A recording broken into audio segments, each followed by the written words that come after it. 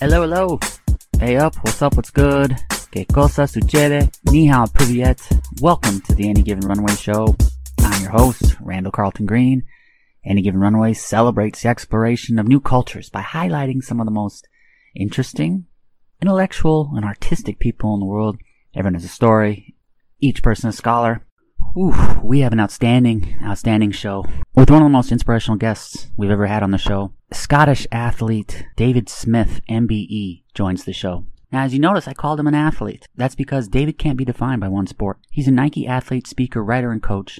He's competed internationally in several sports, including Great Britain rowing, British cycling. He's overcome tremendous adversity and now shares both his experience in high-performance sport and his first-hand experience of fighting for his life with a rare tumor. Additionally, David is pursuing a dream of creating the first-ever Jamaican paracycling team as he continues to push both mentally and physically to live and inspire others. David graduated from the University of Bath in 2009, and the very next year, he underwent surgery after doctors found a tumor inside of his spinal cord. The surgery left him temporarily paralyzed. As mentioned earlier, throughout his career, he's been involved in many different sports and activities. He earned a black belt in karate at a young age and took up sprinting because of his desire to compete at the Olympics. In 2006, he attempted a bobsleigh career, narrowly missing out on the Winter Olympics by 1/100th of a second. As a rower, David landed a gold at the 2009 World Championships and a gold at the 2012 Paralympic Games in London. Because of his services to rowing, David was appointed a member of the Order of the British Empire in 2013. I was blown away by David. He has a highly diverse and acclaimed athletic resume. However, I feel it's the current path that he's on that best represents who David is as a person. On today's episode, David chats about what it was like waking up partially paralyzed and the long and arduous road to rehabilitation and recovery. For David, those periods of illness shaped him for years to come. And he talks about how when he was lying in a hospital bed with the potential for him dying, he realized that memories were the only thing that mattered, and that memories are from experience, and it really shaped, informed, and fostered a desire to acquire as many memories as possible. David and I have a very similar wavelength, and I connected with David on an energy level. I think we have a similar wavelength, and I love how he chats about the books that played a role in his recovery. But more importantly, I admire his desire to help others. And on today's conversation, he chats about how winning a medal is great, but helping someone else achieve a medal is what his primary goal is now. He's a tremendous human. Medically, what he has overcome is remarkable, but that recovery has strengthened his mind and his spirit and who he is as a person. I truly believe that David was put on this earth to be an inspiration and to help others. And I strongly admire everything he's doing. And once you hear the way he talks, I think you'll be inspired as well. David's currently living in Jamaica, and he graciously granted some of his time to chat with us on the show. We were lucky to track him down before he went off into snorkeling into the beautiful Caribbean. Thrilled for everyone to meet him. He is one of a kind. I think you'll be blown away by the rules that he lives by of being present. It's truly exceptional. So let's go ahead and bring on David Smith, MBE, and let's learn. It's weird because as you travel a lot of places, you realize how few places you've actually been. So Yeah. And I know, and that's one thing that everyone always says, about doing sport. They're always like, oh, it's sport. You're lucky you get to travel. But it's like, often as an athlete, you get to go to all these beautiful countries, but you never really get to see them because you're either from from airport, the hotel, to the or from the hotel to the ski. Yeah. I worked in the Olympic ski team for a while, and I was chatting to my friend this morning who's been on the team. Man, Noel Baxter's been on the team for 30 odd years as an athlete and coach, and he sent me a photo of where he is in Cortina in Italy at the moment. He's like, I'm stuck in a ski room doing skis, and I only get to see the hotel, the ski room, and the piste. So it's like you do get to travel, but you never sometimes get to see most athletes I know always say, once I retire, I want to go back and go around all the places that I was as a sports person, so I can go and, have a beer in the local bar and just chill rather than only seeing one bit. So, it's, I think being a sportsman's a privileged career for the travel side, but it's also that it's not always glamorous. People always think it's glamorous, but it's not always. You keep using the word sportsman, and for me, I love that because you're the epitome of a sportsman, because you're not just a competitor in one sport. You've competed internationally in multiple sports, and even to the point on your website. Your website is davidsmithathlete.com. Just so many different things that you do. It's incredible. So your life has been filled with athletics and sport. What sports and activities did you enjoy growing up, and who are the athletes that you looked up to when you were young? Yeah, so I was pretty fortunate to grow up in the Highlands of Scotland. So I was surrounded by by mountains, by fresh air. So for me, I guess I was a kid that never liked to sit. I didn't want to sit still. I wanted to be constantly moving. So the sport in that village was called shinty, and golf actually originates from shinty. Shinty's got really deep roots of training warriors and stuff. I can't remember the exact dates, but it was the local sport.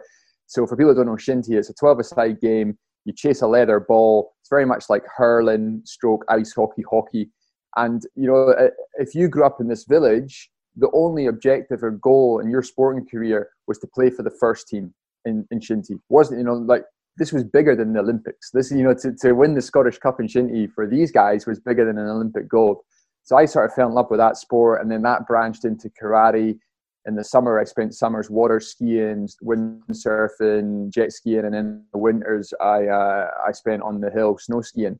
Now, I wasn't from a wealthy family. My dad's an electrician, my mom's a hairdresser. It just that I think when you grow up in that environment, you either know people who have got a water boat and they'll take you water skiing, or they know somebody who's somebody. So I was lucky that I had my uncle and I had a water ski boat, so we got to use their boat. And then in the winter, I could either ski on the mountain or ski in the field in my back garden. So I just, for me, it was never about winning medals. It was never about representing national teams. It was just, I guess, what I didn't understand at that point, just the beauty of doing sport, which it was just moving your body, like channeling all that energy.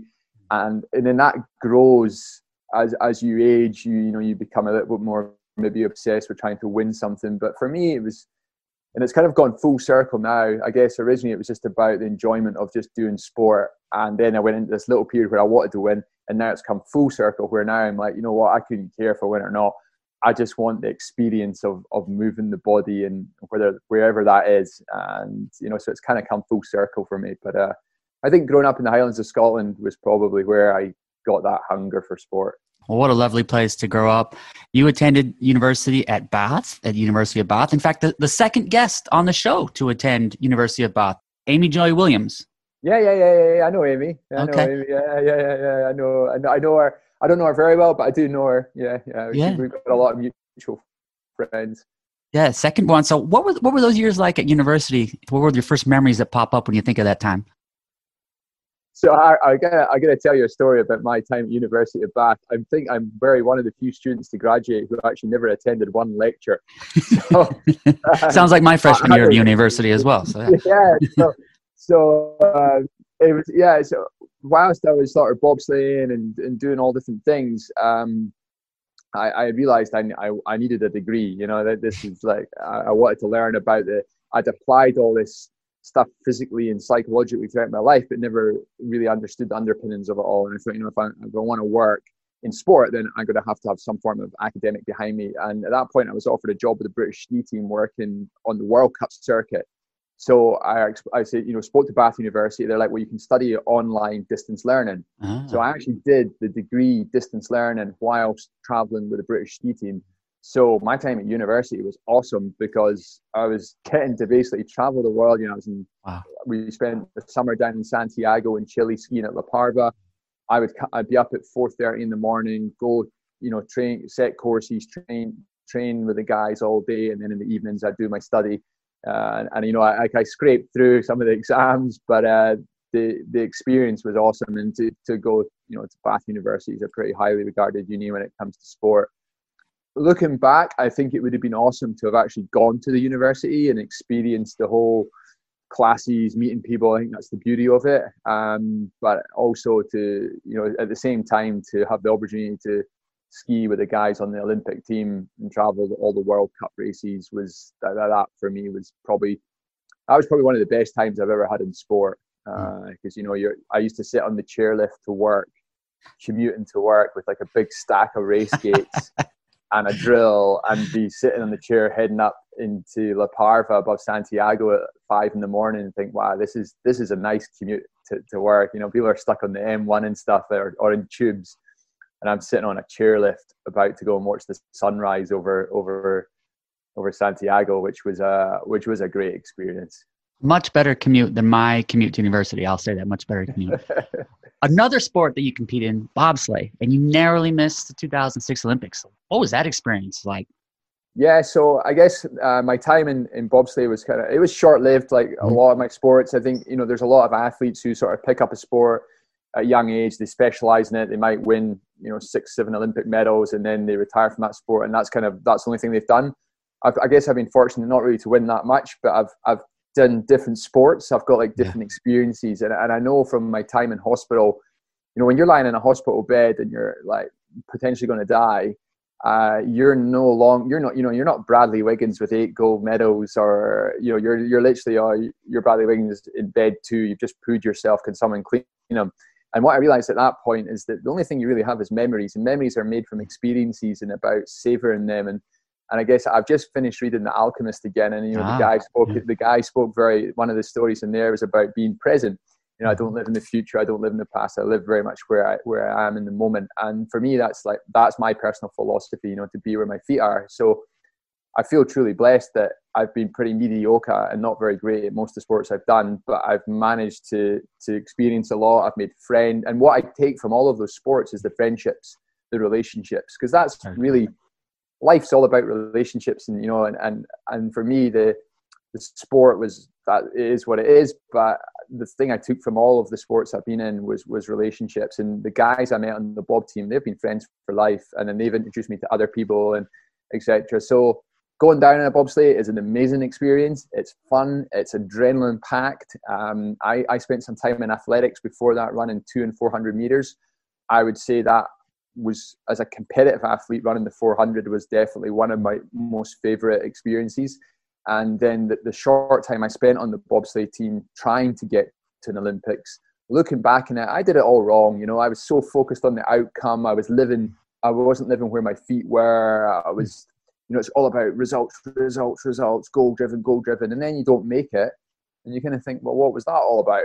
And actually the stuff I did take from it was friendships and experiences. And so I think my time on ice was short-lived, but it was fun and it was cool to experience, and not many people get to experience sliding down an ice chute at 80 mile an hour. So that's a cool thing to have done. But I love watching it, but I wouldn't say I was very good at it. A terrific mindset, and it's a great book, The Alchemist, great book by Paulo Coelho. And for those keeping score, we've talked about track, we've talked about skiing, we've talked about bobsleigh, but now we're going to talk about another sport, rowing. It's hard. It's tough to keep up with them all, David. So, but a gold medal in rowing at the 2012 Paralympic Games in London, tremendous accomplishment. When you think back to those weeks, what are the memories that stand out, especially doing it on home soil? Yeah. So 2 years before London, I was diagnosed with a life-threatening tumor, and I was given a 1 in 500 chance of survival and a 50-50 chance of being paralyzed from the neck down. So I actually woke up in a hospital, in a neurological ward, temporarily paralyzed from the neck down, 2 years out from London. And at that point, you're kind of thinking, wow, okay, how do I go from being paralyzed from the neck down to sitting on the start line of one of the biggest sporting events in the world? And again, it was about, setting all those little small goals, can I sit up? Okay, I can sit up. Can I stand? Can I learn to walk again? And British Shown at the time said you only have 6 months to get in a boat. If not, you're off the team. So that means like you lose your funding, you lose your house, you lose your job, you lose your everything, and you're sort of just left there paralyzed. So I was like, well, I only have 6 months to go from this hospital bed to getting back in a boat. And I remember one of the key sessions in there, I turned up to the rowing venue, and there was an erg, and my coach said, look, you've got to jump on that rowing machine and do 18 kilometers. So for anyone that's done 18 kilometers in a rowing machine, it's not a nice experience at the best of time, especially when you're only just out of hospital, like a few months out of hospital. So I got on there. It was ugly. It took me hours to do it. But I remember my coach saying, look, if you finish this, this is you winning your gold medal in London.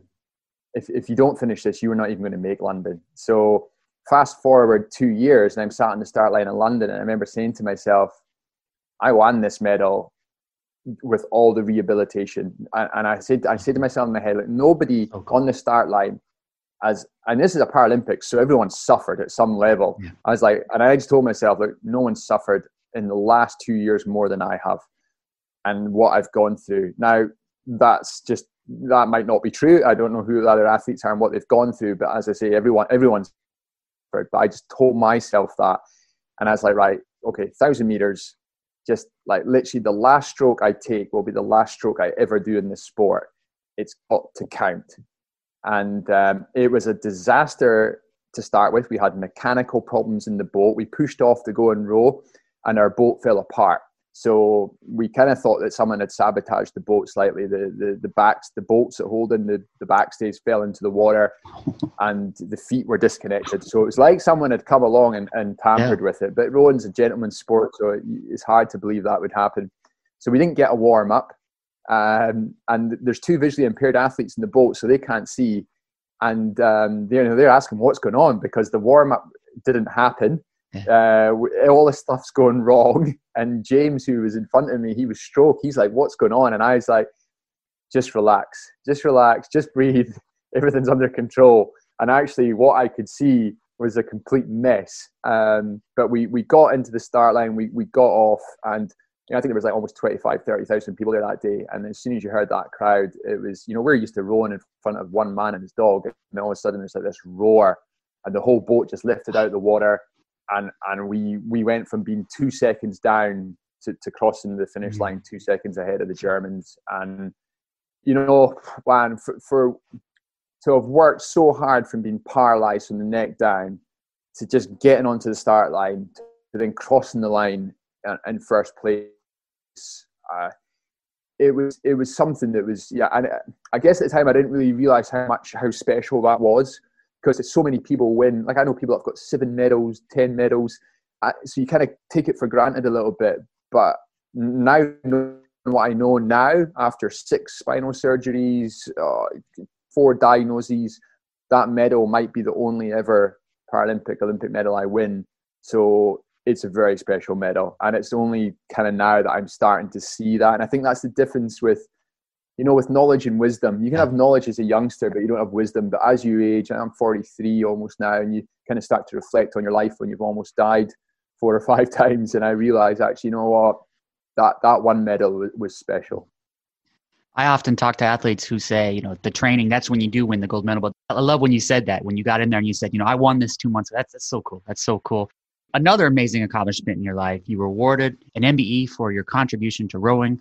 So, I mean, come on. First of all, I have to ask, how was it like receiving notification? Because the people I've talked to who've received notification, it comes in an ominous, a very official-looking envelope, to the point that a former guest said, you know what, I'm not going to open that yet because that looks like bad news. So how was it like, first of all, hearing the notification that you had it and then just the overall experience? Yeah, it's funny. I never really did sport for medals, I guess. I never really did sport, certainly be an MBE. But it was one of these, I guess it was one of these moments again that it's an experience, it's a memory, and it's something that's kind of cool to do. And that sort of year after the games, because it was a home games as well, I think it was different, special. So we had the closing ceremony parade, the floats went all the way through London, and 1 million people lined the streets. That was mind-blowing. And then I remember going to the opera to the last night of the proms, and they brought the Olympic team and the Paralympic team up onto the stage to sing Britannia Rose the Waves. And I remember standing and thinking, wow, I'm actually stood on the stage at last night of the proms singing to God knows how many million people that are watching this. And then you do all these other cool things, and then eventually you go to Buckingham Palace. I remember going to Holyrood Palace with Chris Hoy, and me and Chris both stayed the night in Holyrood Palace and had a special breakfast in the morning. That was cool. There was all these cool things going on around. And again, I have to be honest about it and be like, it was such a whirlwind. I don't think I ever stopped to think, wow, this is like once in a lifetime. It's very special. And again, it wasn't until probably being diagnosed with a tumor for the 4th time where I started to think, okay, I'm probably never going to do these things again. Actually, these things were really special. And and I wish somebody could have just told me that at the time. Not to be, again, live where your feet are, be in the moment, be present. Don't live life through one of these screens looking at everything. And I just wish someone had said, you know what, you're still going to face harder battles yet. Yeah. So really enjoy these moments. And that's something I always try to say to people from what I've learned just from fighting for my life so many times, that when these moments do come around, just be fully present and just, enjoy them, and don't worry what people are thinking or saying. Just embrace them and just, make experiences and make memories. That's what life's all about. Only time you've been there, or have you been there more than once? No. I've been there a few times. Oh, that's another thing. I hope you appreciate that now. I hope that's not one of those things that 5 years from now you don't. I hope you. No, I really do. And I tell you, the coolest experience I ever had there is the British Paralympic Association ahead of Rio asked me to come in and do a little talk to a select lunch in the palace. And when I arrived at the gate, they couldn't take me through the main gate. They had to take me through the staff entrance.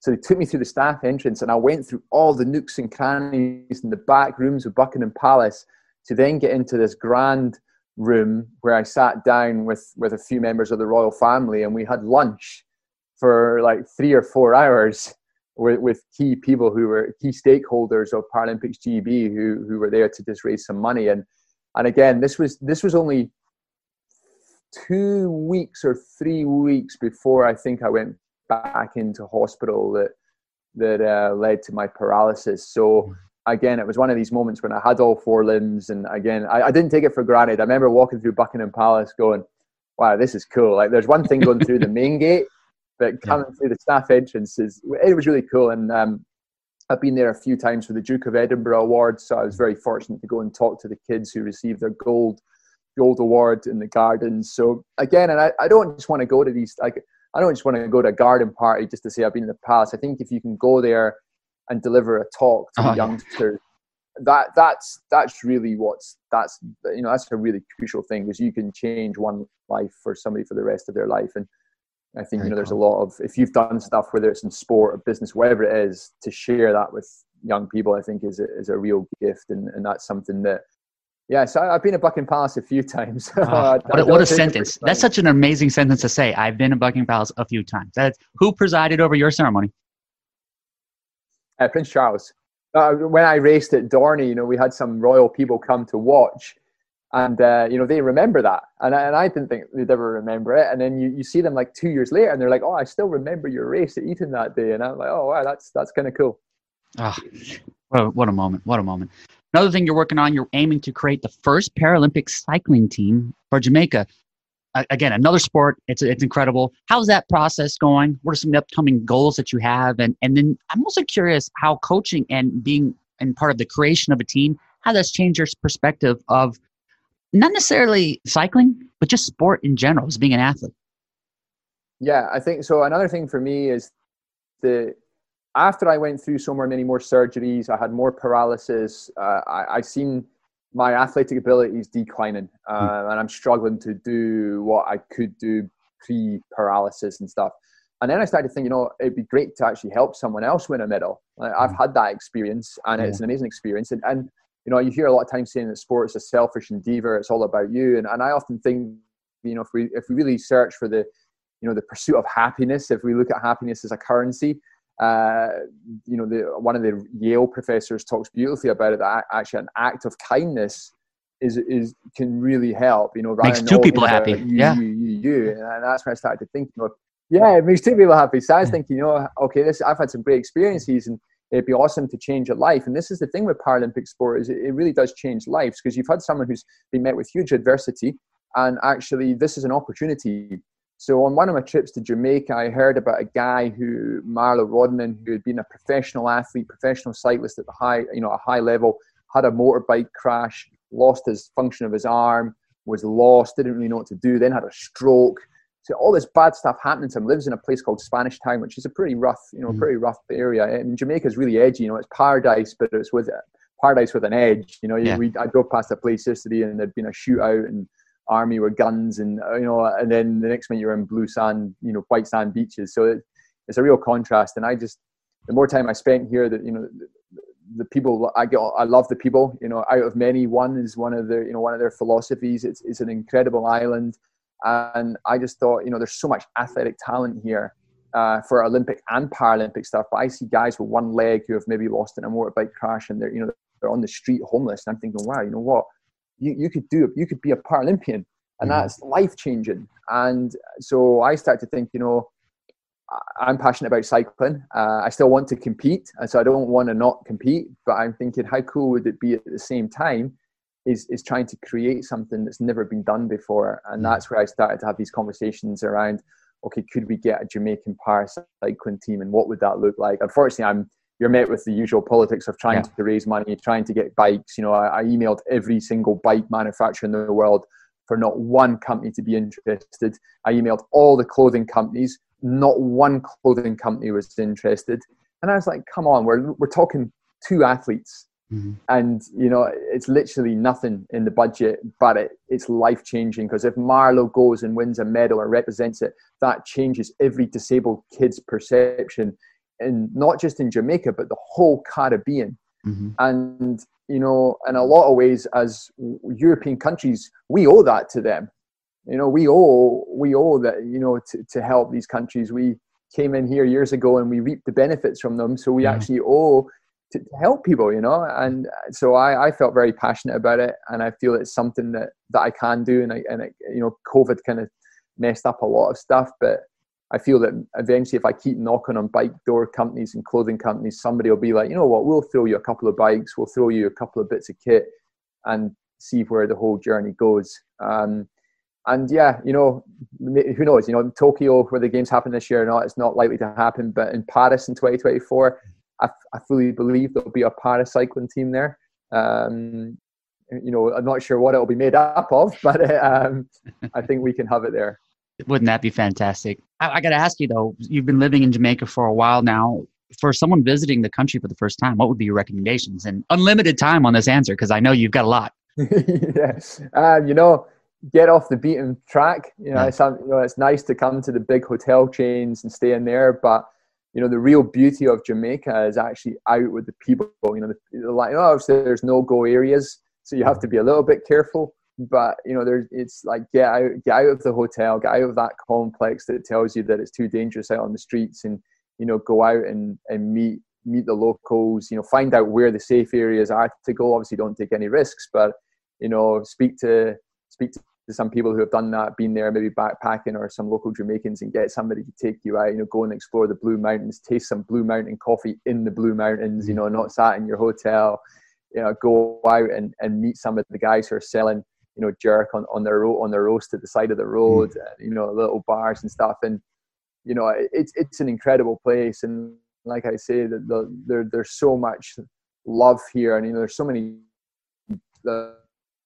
gentle people and nice people. Obviously, there's the edgy side where there's a huge history of gang violence and stuff. But on the flip side of that, you know, I have, with a disability and moving around here, so many people are nice to me. So many people are loving, you know, caring. They'll come out their way to help you, and they're warm. It's some warm people, you know. And for me, I always say to people, if you're coming here, you know, don't be a prisoner to your all-inclusive hotel. You know, be curious. That's the beauty with life. It's be curious. You know, one of the great things in life is be curious. You know, and step out of your little comfort zone and go and explore. And you know, obviously be wise. Don't put yourself in danger, but at the same time, be curious. And I often say that to my friends who have come here. I'm like, you know, when you're relying on that sun lounger in your 5-star resort, were you not curious about what was on the other side? You know, going over there and speaking to somebody. And they're like, oh no, I was too scared. And I was like, don't be scared. Just go out and be, yeah man, how you doing? You know, wagwan. And you know, and you engage in some conversation, play some dominoes, you know, just experience the culture. And I think that's one thing we're guilty of doing. We can travel the world and we don't often experience the culture. You know, Brits are terrible for that. They'll go to Spain and the first thing they'll look for is a British restaurant, or, you know, it's like go and taste foreign food, you know, experience street food, you know, live as a local, I went up and stayed with a Rasta up in the Blue Mountains in a little shack. One of the best experiences I've ever had. And it was, you know, it was rustic as you know, you'd wash in the river in the morning, and it was like, it was better than any 5-star hotel I've ever stayed in. And then we're just eating roasted yams with some saltfish at the side of the road. And, you know, life is simple. We you know, as a society now, we put so much emphasis on what we've got to have all these things around us to make us happy. But actually, if we look at the core of it, you know, having simple things is, you know, like I'm good friends with a guy called John McAvoy who's got an incredible story. And he did a post today that said, after all these years of living and chasing all this stuff, he says, I realize I'm most happy in the mountains with the simple things. And I was like, yeah, that's just, that we don't need much. Nature's provided everything we need. In all of my travels, one of the best locations for the outdoors is Scotland. And this place where you grew up. So bonus question, you talk about mountains. What would be your recommendation for someone visiting Scotland for the first time? I know you're going to say get out and explore. So where should they get out and explore to?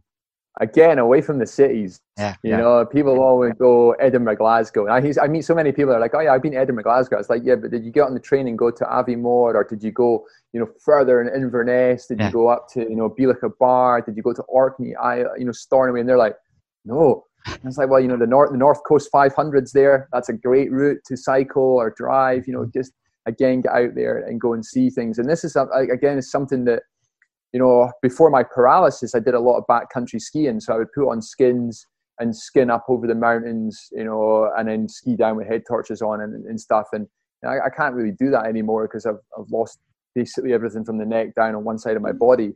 So again, it's like people say, oh, I can't do this, I can't do that. And when I was in hospital, I've spent 11 years in ICU and hospitals on cancer wards and all sorts of stuff. And there was nobody in any of those beds that ever said, you know what, I wish I worked more.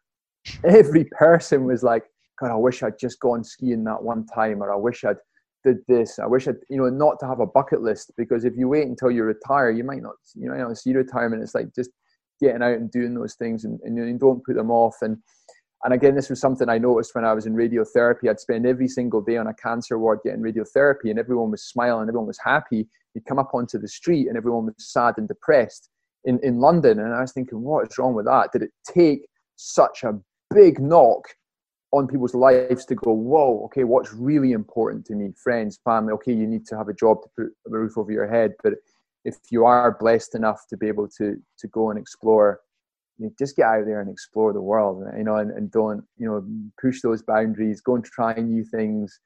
And, life's pretty short. We're here for a very limited time. And it's about getting out there and making the most of it. And I know people who listen to your podcast and follow your work, they're going to be people who are already on the same page as us. But I often think that we have a duty to try and encourage other people. We have a duty to go out and say to other people, look, nature's providing everything you need. You don't need a smartphone and Netflix to enjoy yourself. You need to put that stuff down and get out there and get moving. I mean, you talk about enjoying your sleep, you talk about smiling. I've smiled this entire time we've been talking. I don't think I smiled on an interview as much as this. This has been incredible. And also you mentioned, The Alchemist, and The Alchemist is so much about energy, and you've got it, man. You've got the energy. I feel it coming off. I appreciate, respect. This is so cool. But you just remind me, 2 nights ago, I was parked outside one of the little pubs way in the bush in Jamaica, and this guy came out, really strong patwa. I had no idea what he was saying. He had a spliff in one hand and a bottle of Red Stripe in the other hand. He then proceeded to get on his motorbike and drive to the next pub. But he was like, I'm not, that you shouldn't be doing that. But he was so happy, but I had no idea what he was saying to me. All I kept saying was, yeah, man, just smiling. And but I picked up on his energy, his tone. I knew his tone was friendly and it was warm, so he wasn't trying to attack me. And but yeah, accents again. It's trying to learn a little bit the local accents or the culture, the language. It's and like we said earlier on, relationships are so key. And again, The Alchemist talks a lot about having those relationships and sort of living, I guess, that philosophy in life. So what's next? What the project's plans? Yeah, so for me, I have to live my life every 6 months. So I have a scan every 6 months, and that scan tells me if my tumor is stable, growing, or whatever. So I kind of have to live every 6 months, which is really challenging psychologically. And that's a hard, in one ways it's a gift, and in other ways it's very stressful because it's a gift that really says, like, I need to live today. Yeah. Like, okay, what will happen will happen. We don't own tomorrow. So as long as I'm fully present, give 100% to every goal or every intention I set in a day, then the future will take care of itself, whatever it may be. And as an athlete, that's kind of hard because you're always thinking Olympics. But I have to remind myself and think, okay, there's a chance I might not be alive in 4 years. There's a chance, who knows what's written tomorrow.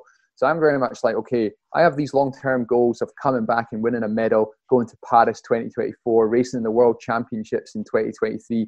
That might be for Jamaica. It might be for Great Britain. Who knows? I'm not going to get too stressed about how I get there. But I sort of wake up every morning. Before I even pull the duvet back, I do a minute of breathing. I set one intention for the day, and I say gratitude. And then I put my feet on the floor and just say, David, be where your feet are today. Live in the present moment. You don't own tomorrow. And then I try to just go about my day sort of life like that. Now, obviously that's not, we can't all do that. There's bills to pay and stuff. But for me, the perfect scenario signing off would be standing on the podium in 2023 at the World Champs, Pan Am Games, having a Jamaican para team at Paris 2024, and then just stepping back from it all, and along the way trying to help people, trying to sort of share the lessons, not so much from sport, but from really fighting for your life on a ward, and what that's like, and trying to help that sort of people understand that before you get diagnosed with that life-threatening fight, go out and live your life. And for me, that's if I can be at the end of my day lying in my bed and just be, I changed a few lives, that's worth more than any gold medal for me. So yeah, if we get the COVID under control, and that would be the nice way to sign off with not even winning a medal in Paris, just actually being on the start line. And whether that's in a British race suit or a Jamaican race suit, I'd like it to be a Jamaican race suit. If I'm being green looks good on you. Green and black. Yeah, that's such an outfit. The way I am right now, if I didn't have to go home to London for a scan, I don't know if I'd ever leave this island. There's a real romance, beauty about this island. It's just as well. There's no coincidence that this is where Ian Fleming wrote all the James Bonds. It's such a creative place, and there's just we didn't. Like it was Bob Marley's birthday a few days ago, and you got guys like that coming out of an island like this. It's just, they're so, you'd be hard pushed to go anywhere in the world and if anyone to say anything bad about Jamaica. Yeah, it's true. So I'd love to have you back to talk specifically about mental health, meditation, the focusing, and we do a whole conversation just on that. Yeah. I love that, because that's something that's really passionate to me, because when I was paralyzed in 2016, I woke up, I walked into hospital with no symptoms. I woke up paralyzed from the neck down. 6 months later, I'm still in hospital. I'd been moved from, 10 weeks on a neurological ward, then into a spinal cord ward. And, to go through that once is tough, but then to know that you're going to have to potentially go through spinal injuries repeatedly for the rest of your life. And then it's like flipping a coin. One time you might die in one of these surgeries. It's a real battle mentally. So I've delved into, like Viktor Frankl's Man's Search for Meaning. Ooh, now we're talking. I've dived in really deep into a lot of this stuff. I went and studied positive psychology.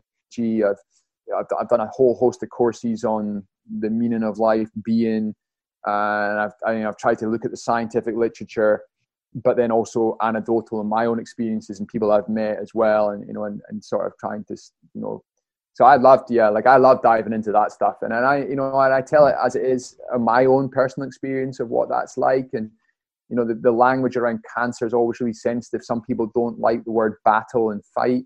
For me, I grew up as a fighter doing karate, so for me, my mindset has always been, well, this is a fight, but a fight is it's a game of chess, and it's all about emotional regulation. And this is the thing, some people who have not done martial arts and fighting sports, they think it's a bunch of people just beating each other up. It's actually not. Mm-hmm. Fighters probably have more emotional regulation than any other athlete in the world, because they have to channel that. And karate, UFC, MMA, judo, all these fights, it's like chess. So it's all strategy. And navigating cancer and tumor and paralysis is in your mind is like a game of chess and emotional regulation. And that comes down to breath work. And that's one thing I knew, and I guess we'll delve into it more next time, when I was in anesthetic, and I felt just before the minutes before the anesthetic went in, and your mind's racing, and you're losing control. You're giving up control to something that's greater than you, and you might never wake up again. And you're looking around the room thinking, is this the last thing I'm ever going to see?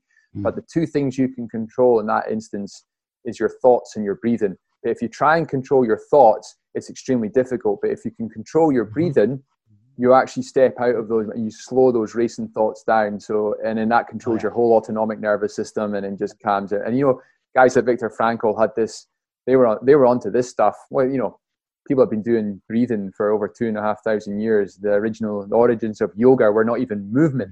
It was all just about breathing. So you and I are on the same wavelength. We're on the same wavelength. So this is great.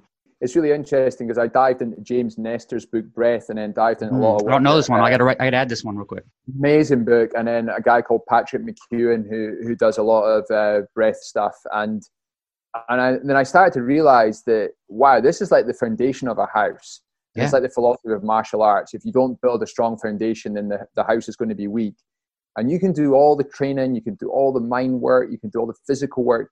If you're not breathing right, then if you're not breathing right, you're not going to move right, you're not going to sleep right, and you're not going to eat right. So I always think, I have this little thing in my head, if you breathe well, you're more likely to move well, you're more likely to sleep well, you're more likely to eat well. And if you get those 4 things right, then your body's fueled optimally then to do whatever it is, whether it's diving, surfing, golf, chess, business. It's looking after the machine. And I think sometimes we get caught up, whether it's in the corporate world or the sport world, it's all about technical and tactical work. Mm-hmm. And we actually forget that training the mind is as important, but actually if we train the breath, we kind of learn how to control the mind and control those states. Yeah, it's been awesome. And I feel that we've got a similar frequency, similar energy frequency. And I think if you read The Alchemist and Man's Search for Meaning, the people who read those books are just, there's a little bit, they're slightly different people. But it's more than just reading it. It's doing something with it. So yeah, you're absolutely right. And I think it's so easy to intellectualize things, but actually to then adapt it and then actually make it a habit and live it that's a different thing altogether. Hopefully I get to Jamaica or I catch up with you and we share some jerk chicken. I mean, I haven't been to Jamaica yet, so that'll be. Oh, really? Okay. Well, you know, it looks like I ain't going anywhere anytime soon. So there's an open invite, man. There's an open invite. Come down sometime. We'll drink some Blue Mountain coffee and eat some jerk chicken at the side of the road. Sign me up. I don't want to hold you up anymore because you're about to go snorkeling, so I don't want to hold you up. So I'm gonna go and swim with some stingrays. My man, this was fantastic. Just exceeded my expectations. You're awesome, and it's just like I said, it's that frequency. We'll chat again soon, and I know we'll stay in touch. But just thank you so much for today. No, blessings, man. Thank you so much. All right, cheers, man. Peace. Thank you. Much appreciation to David. Make sure to follow him on social media, or for more information, check out davidsmithathlete.com. I love and appreciate your mindset of being present, and I do my best to live to the standard that you've created. Set some fins aside and I'll be there to snorkel with you soon. My new book, Curiosity, is currently available on Amazon. Curiosity celebrates the knowledge that strangers have to offer. Everyone has unique expertise and endless wisdom awaits the perpetually curious. Featuring 200 episodes from the Any Given Runway show, Curiosity explores the diverse lives of athletes, adventurers, and performers. From daring voyages across the Atlantic to unforgettable performances in the West End, Curiosity celebrates the sophisticated thing we call life. Everyone has a story, each person a scholar. Thank you for listening. Fill up that passport. I'll see you on the road. Aviento. I'm here live. I'm not a cat. I can see that.